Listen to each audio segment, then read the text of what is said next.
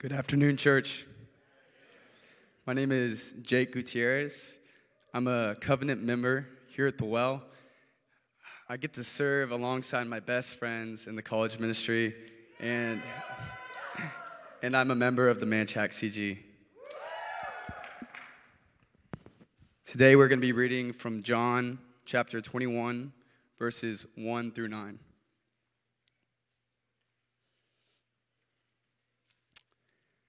After this, Jesus revealed himself again to the disciples by the Sea of Tiberias, and he revealed himself in this way. Simon Peter, Thomas, called the twin, Nathanael of Cana in Galilee, the sons of Zebedee, and two others of his disciples were together. Simon Peter said to them, "I am going fishing." They said to him, "We will go with you." They went out and got into the boat, but that night they caught nothing. But just as day was breaking, Jesus stood on the shore. Yet the disciples did not know it was Jesus. Jesus said to them, "Children, do you have any fish?" They answered him, "No." He said to them, "Cast the net on the right side of the boat, and you will find some." So they cast it, and now they are not able to haul it in because of the quantity of fish. The disciple whom Jesus loved therefore said to Peter, "It is the Lord." When Simon Peter heard that it was the Lord, he put on his outer garment, for he was stripped for work, and threw himself into the sea. The other disciples came in the boat, dragging the net full of fish, for they are not far from the land, but about 100 yards off. When they got out on land, they saw a charcoal fire in place, with fish laid on it and bread. This is the word of the Lord. Thanks, Jake. Appreciate it. What's up, y'all? How is it going? Man, I've missed y'all. If I can, be vulnerable for a split second. Happy New Year. We are in 2022, which still feels crazy to say out loud. I turned 30 this year, which I'm very excited about. But it feels like 2 years ago I was like 22, It's just this weird time thing. So, hey, the last time we met as a church, it was actually before Christmas, so I hope your holidays have been awesome, enjoyable, and we are actually just coming off a reset week as a church, so we didn't meet last week, rather decided to rest and reflect on what the Lord had done in 2021, and the hope is that as we've reflected on what the Lord has done last year, that it actually build in us this expectation for him to move powerfully in 2022, right? And I think that makes sense. We are in the season of setting expectations, right? Isn't that what the New Year's kind of vibe is all about? We set expectations, not just for what we want God to do or how we desire for him to move, but even for ourselves spiritually, in the form of New Year's resolutions, right? And some of us in here are goal setters, others not so much, right? No hate. But whether you're a goal setter or not, I do believe that if you're a believer in Christ, this is a great opportunity to be intentional about how the Lord would grow you this year, right? Whether it's being in the Word more, praying more, whatever. What element of your spiritual walk could use some growth this year? I think it's right to be intentional in this season, but this is not a sermon about that. This isn't a sermon about how to be a spiritual juggernaut in 2022, right? How to crush it for the kingdom in 2022. But rather, this sermon is about what happens when our spiritual expectations for who we desire to be in Christ starts to diverge from the spiritual reality, right? What happens when we desire to actually be better for God, maybe even make promises to him, and yet come face to face with spiritual failure, face to face with our brokenness, and oftentimes the shame and the guilt and the condemnation that we can experience in moments like that can land us in a spiritual valley, a time where we feel distant from God, may even be running from God. Get behind me, Satan, right? But it can land us in a spiritual valley, a time where we may feel distant from him, right? My junior year of college was a time where I experienced just amazing spiritual growth. And so my expectation going into senior year is that I'd even grow even more closer to the Lord, that I'd be praying more and in the Word more. Until the summer going into my senior year, my job called me, let me know that they're laying off all their interns. And this was an internship that helped me pay for everything. And so the anxiety of not knowing where my next paycheck was going to come from took a toll on my spiritual life. I didn't really desire to pray as much. I didn't desire to be in the Word. I didn't desire to go to community group.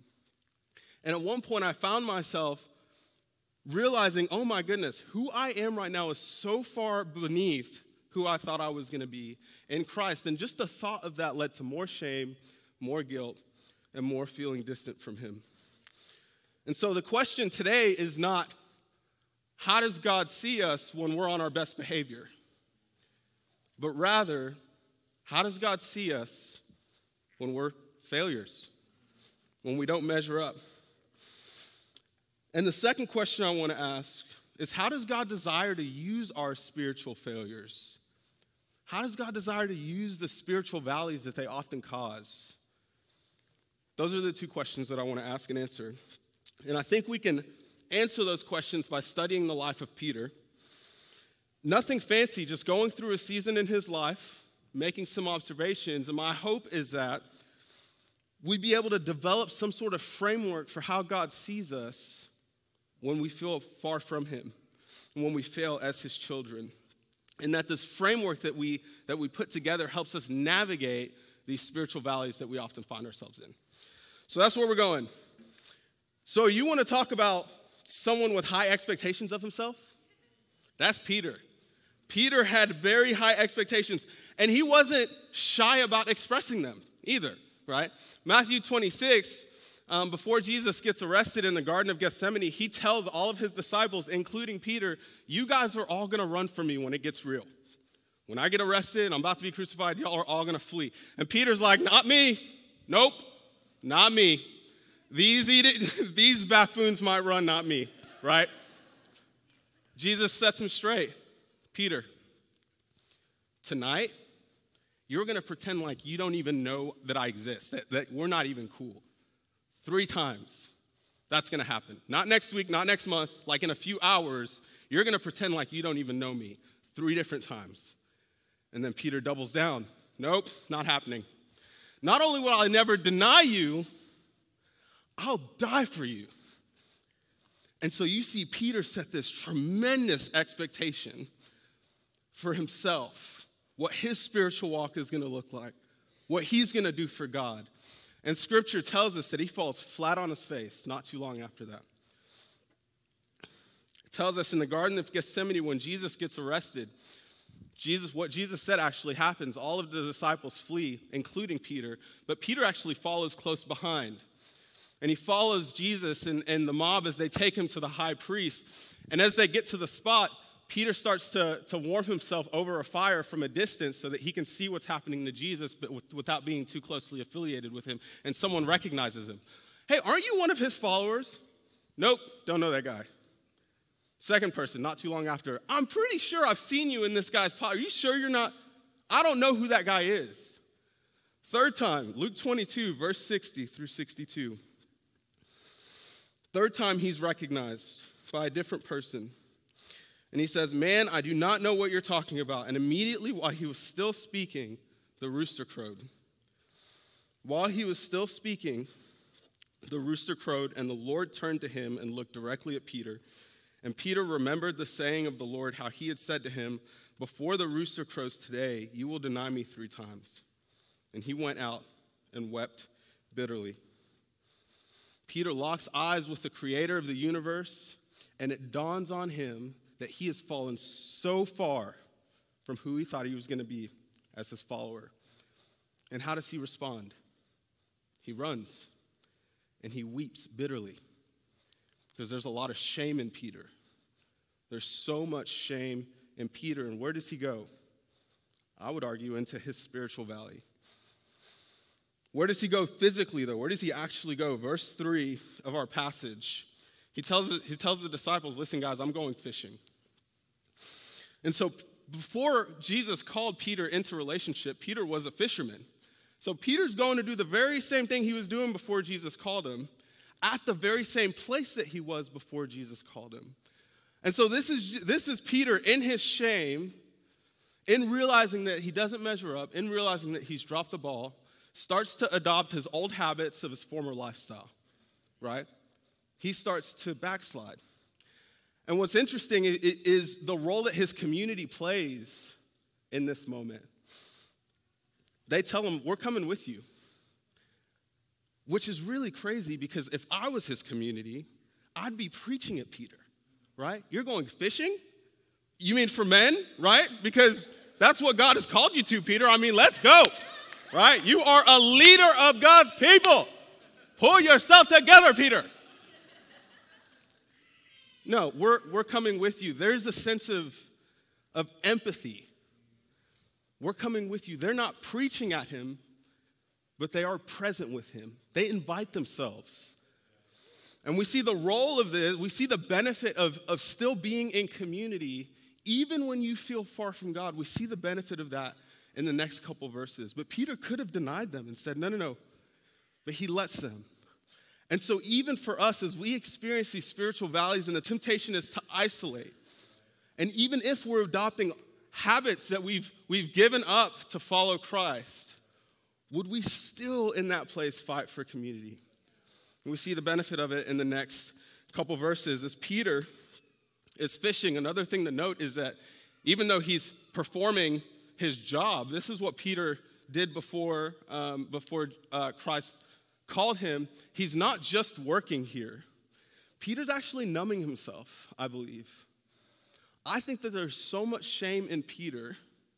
He thinks he's dropped the ball so badly that not only is he going back to his former life, he feels so much shame, he's looking for anything and to distract him from the shame that he feels.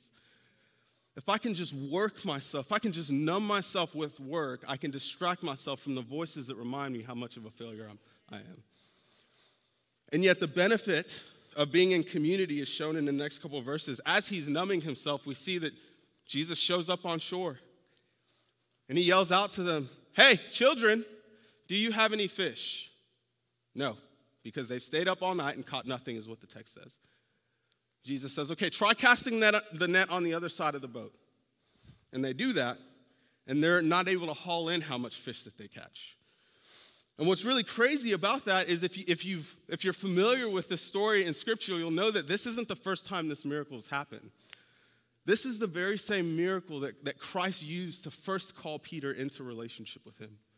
Their very first encounter, Christ shows up in Peter's boat and performs this very same miracle. But even though this is Peter's miracle, Peter doesn't recognize that it's the Lord. Get that? Because he's numbing. He's distracted. He's just working away. And the benefit of having community with you, even in your lowest point, is when you're not sensitive to what God is doing, your community might be. And so we see here that it's John is the one that sees that it's Jesus. And not just that it's Jesus, but he's performing Peter's miracle. He tells Peter, listen, it is the Lord. And so as a community, we don't preach. Sometimes we do, sometimes we don't have to. But we're present, right? Present, not just to be present, but to look for opportunities to point to Jesus, right? That we empathize and yet encourage. Here's what I feel like the Lord may be doing. As we are in our spiritual valleys, it's hard to be sensitive to what the Lord might be doing. But when we fight for community, as Tori's mentioned, sometimes our community fights for us, and they're able to be sensitive where we're not, right? I love Peter's response, though. Peter's response is not clean. Homeboy throws on his outer garments and flops himself into the water and attempts to swim back to Jesus, right?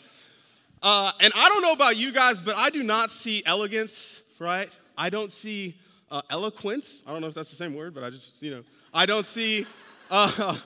don't see Michael Phelps' perfect form. I see a hot mess, right? You throw me in the Sea of Tiberias is probably what you'll get, like a mediocre doggy paddle, just flailing, just trying to make it.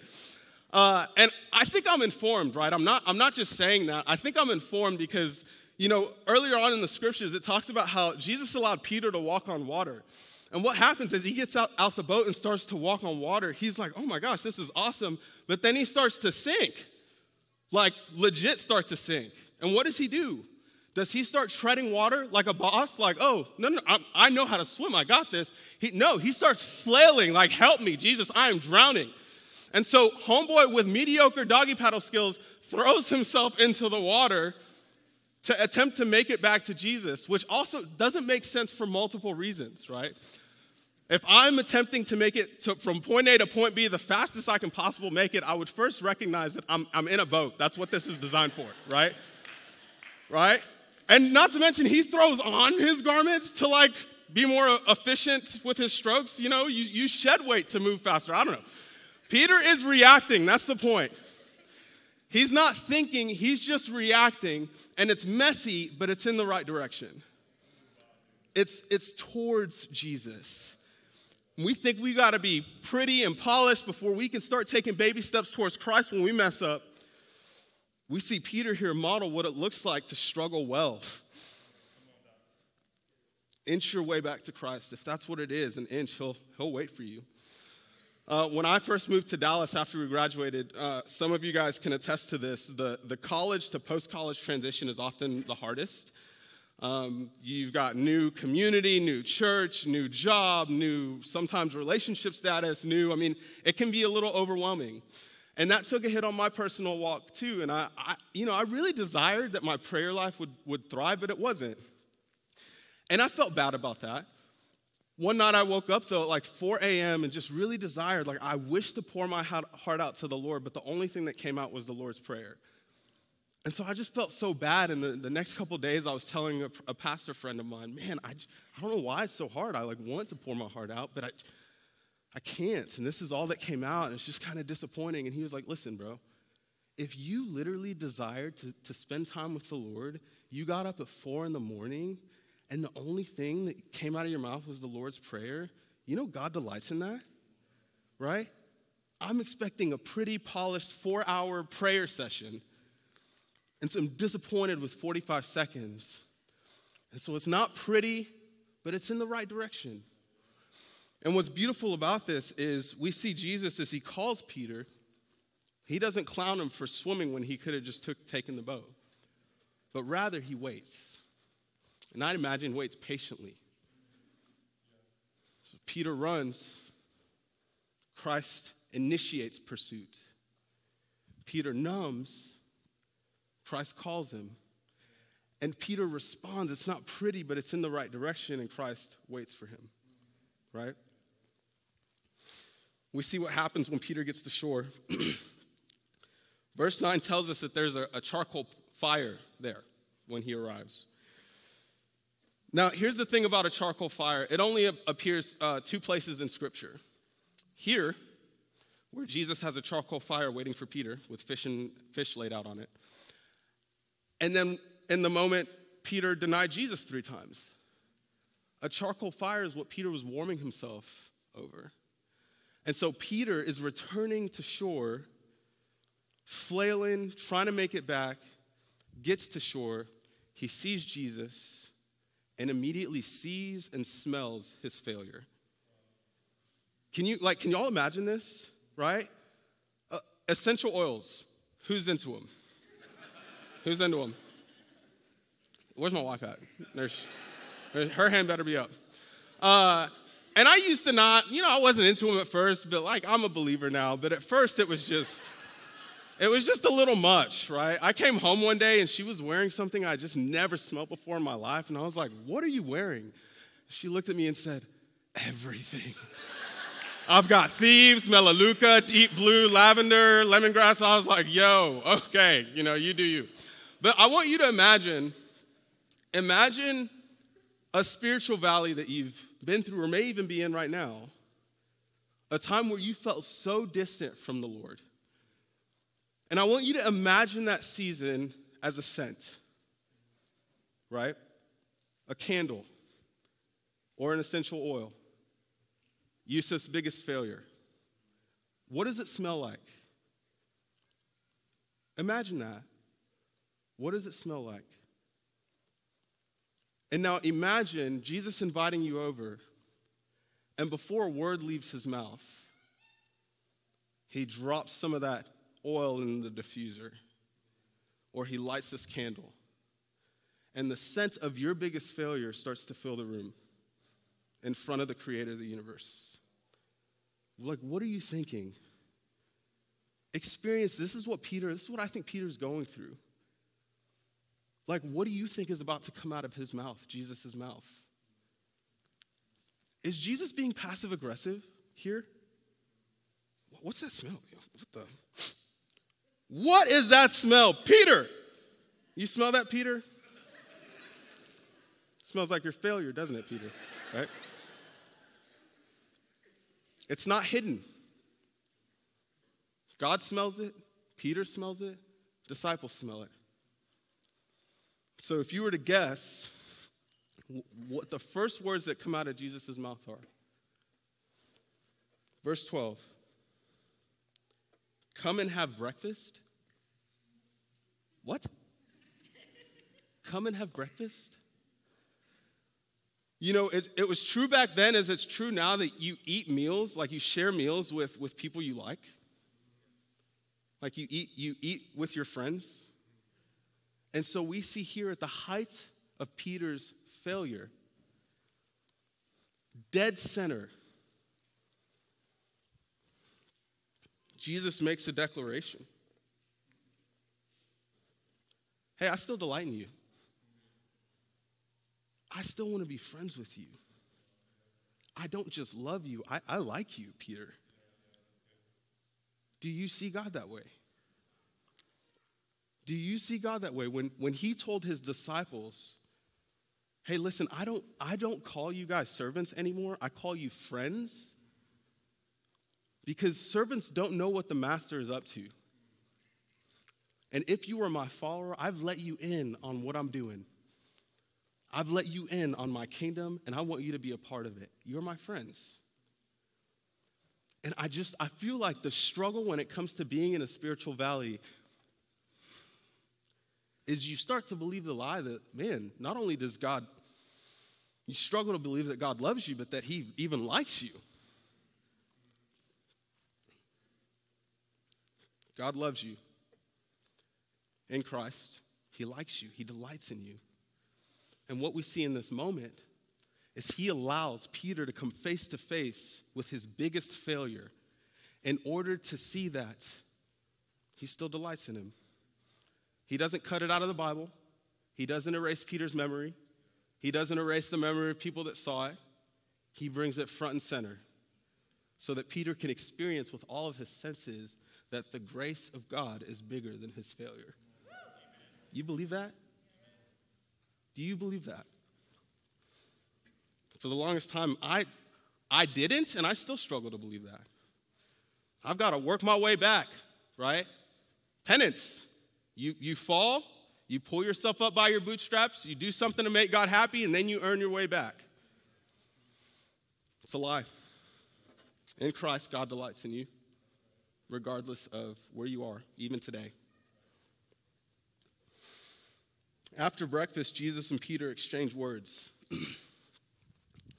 Verse 17. This is the third time that Jesus asked Peter, hey, do you love me? He asked him first two times, hey, do you love me? Peter responds, yes, I love you.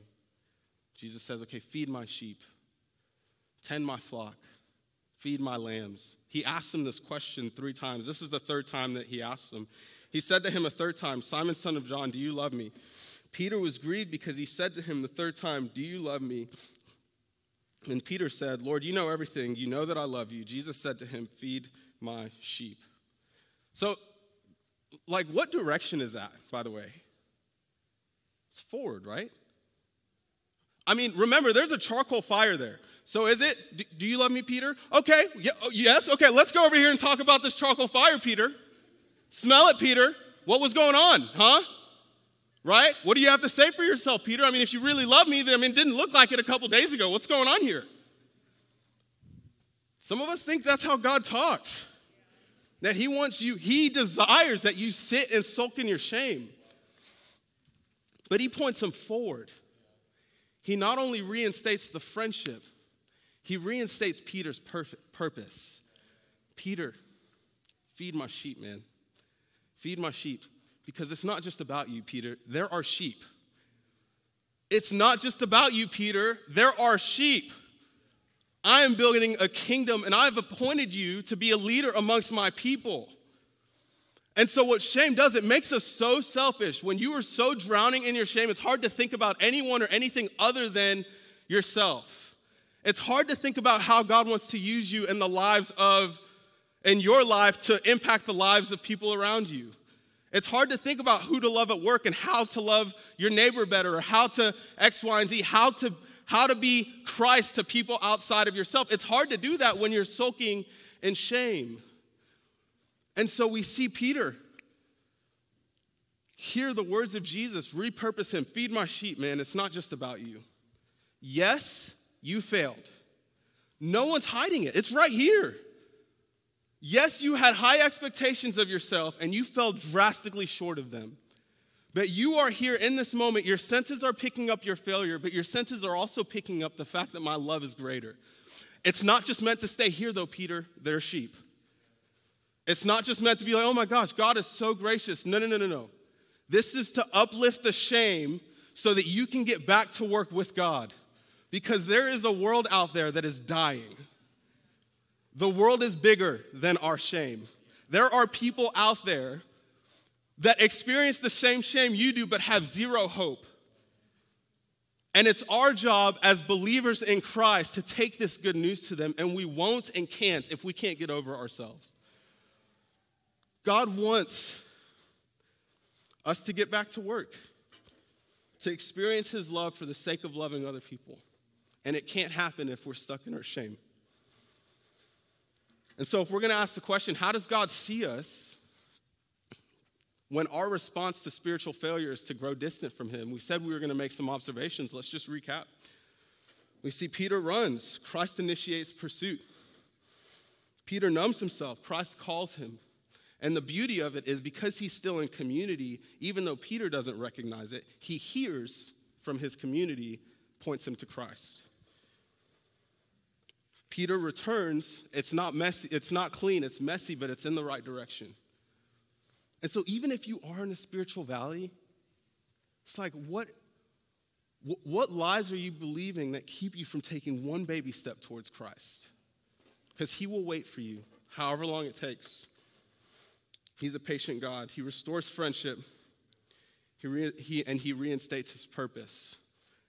That our lives on this earth are not just about us and our mistakes, but God wants to use us and our mistakes to make much of his kingdom and glorify him. The exchange doesn't stop there, though. Jesus goes on to restore Peter in a really interesting, I think the most mind-blowing way. Verse 18, truly, truly, I say to you, when you were young, you used to dress yourself and walk wherever you wanted. But when you are old, you will stretch out your hands, and another will dress you and carry you to where you do not want to go. This he said to show by what kind of death he was to glorify God. And after saying this, he said to him, follow me. This whole story blows my mind. This blows my mind the most out of this entire story. Let's not forget, Peter is the one that said he would die for Jesus, right? That was his original expectation. That was his resolution, right? And we make resolutions too. We make high ones, but that was Peter's. It's mind-blowing to think that Peter makes that resolution, falls drastically short, but yet at the end of his life, he would be someone who actually had the power, the capability to do what he said he wanted to do to begin with. Does that make sense? Like, how does that happen, right? How do you go from, God, I want to do great things for your kingdom, be given the opportunity, fall drastically short, yet by the end of your life, you're actually the person you said you wanted to become? It's because the original resolution, he tried to carry it out in his own power, fell short, had to experience the real, true grace of God, the power of God, to know that there's nothing that he can do to earn God's favor, to be empowered by his Holy Spirit, to where he actually becomes the person he claimed he wanted to be to begin with. And guess what? His spiritual valley was a part of the process. What process? The process of becoming the person he claimed he wanted to be. That's what Christ can do to our spiritual valleys. When we are so soaking in shame and we feel like we are so far gone, if we allow him, God can turn our spiritual valleys into gospel trophies. He can turn our spiritual valleys where we feel most distant from him into a season that actually molds and shapes us into the image of his son. It's a beautiful thing. I asked myself, how is this possible? Like, can we really think about this? Our God isn't a pushover, right? You can't just screw up and come to God and say, I'm sorry, and he'd be like, oh, okay, no big deal. He's not a pushover. He's a perfect judge. And so how is it that as Peter denies Christ, runs from Christ, runs from his purpose, that he's still able to be called a friend of God? How does that happen? Find the answer in Jesus. See, Jesus never denied the Father. He never denied his calling. He never denied who he was. He never fell short of any spiritual expectation. He was absolutely perfect, perfectly loyal, perfect in every sense of the word. And yet, it's not only Peter that denies Christ, but on the cross, the Father did too. The Father turns his face away. And Jesus becomes the denied one, though he never denied anyone. Why? Love. God loves us so much. And though our sin does separate us from him and calls for the highest payment, he was willing to pay it because God delights in us. He wants to be our friend. He wants us to know the joy of friendship with him. There is no such thing as joy apart from relationship with God. And he doesn't owe us anything. But he desires to pay the price for our sin because he loves us. So that every time we deny Christ, every time we say that we're not going to sin again, I'll never do it again, Lord, I promise. Our sins can actually be paid for when we do fall short. So that now we believe in him, we're able to be restored, recommissioned to go back out in power. And it's not to say we're never going to mess up. It's not to say we're never going to find ourselves in the spiritual valleys. It's to say that we have now been given the Holy Spirit. We have God's stamp of approval if we've received Christ as our just punishment for our sins. If we've received Christ, when God looks at us, he doesn't see our sin. He sees a friend. He sees a child of his because of what Christ has done. And he turns our failures into gospel trophies. And so my prayer is, as we think about that, man, as we go through 2022 and we're making goals and resolutions, it's going to be very tempting to fall short, to come face to face with your brokenness, and believe the lie that the gospel isn't big enough to cover it, to cover you, that you're unlovable, that you're unlikable. If you're in Christ, God loves you, and there's nothing more he can do to prove it or show it. He gave himself, he gave his son. So would we believe that? Would we fight for community when it's hardest to, right? When we desire to isolate because the shame is driving us away? Would we find people? Would we be a community that actually encourages and empathizes and doesn't always have to feel like we have to preach at our brothers and sisters that are struggling, but actually enter with them and see how we can serve and love them and point them to Jesus? I think that that's where the Lord wants to take us in 2020. And my prayer is that if you find yourself in a spiritual valley this year, that you would remember this. You would remember who your God is. That you would remember the story of his great grace and how it surpasses all understanding, and especially your sin and your downfalls. Amen? All right, I'm going to pray for us. Father, thank you, God. Thank you, Jesus. Thank you, God, that failures do not separate us from you because they've been paid for if we are in Christ Jesus. And you don't erase our failures.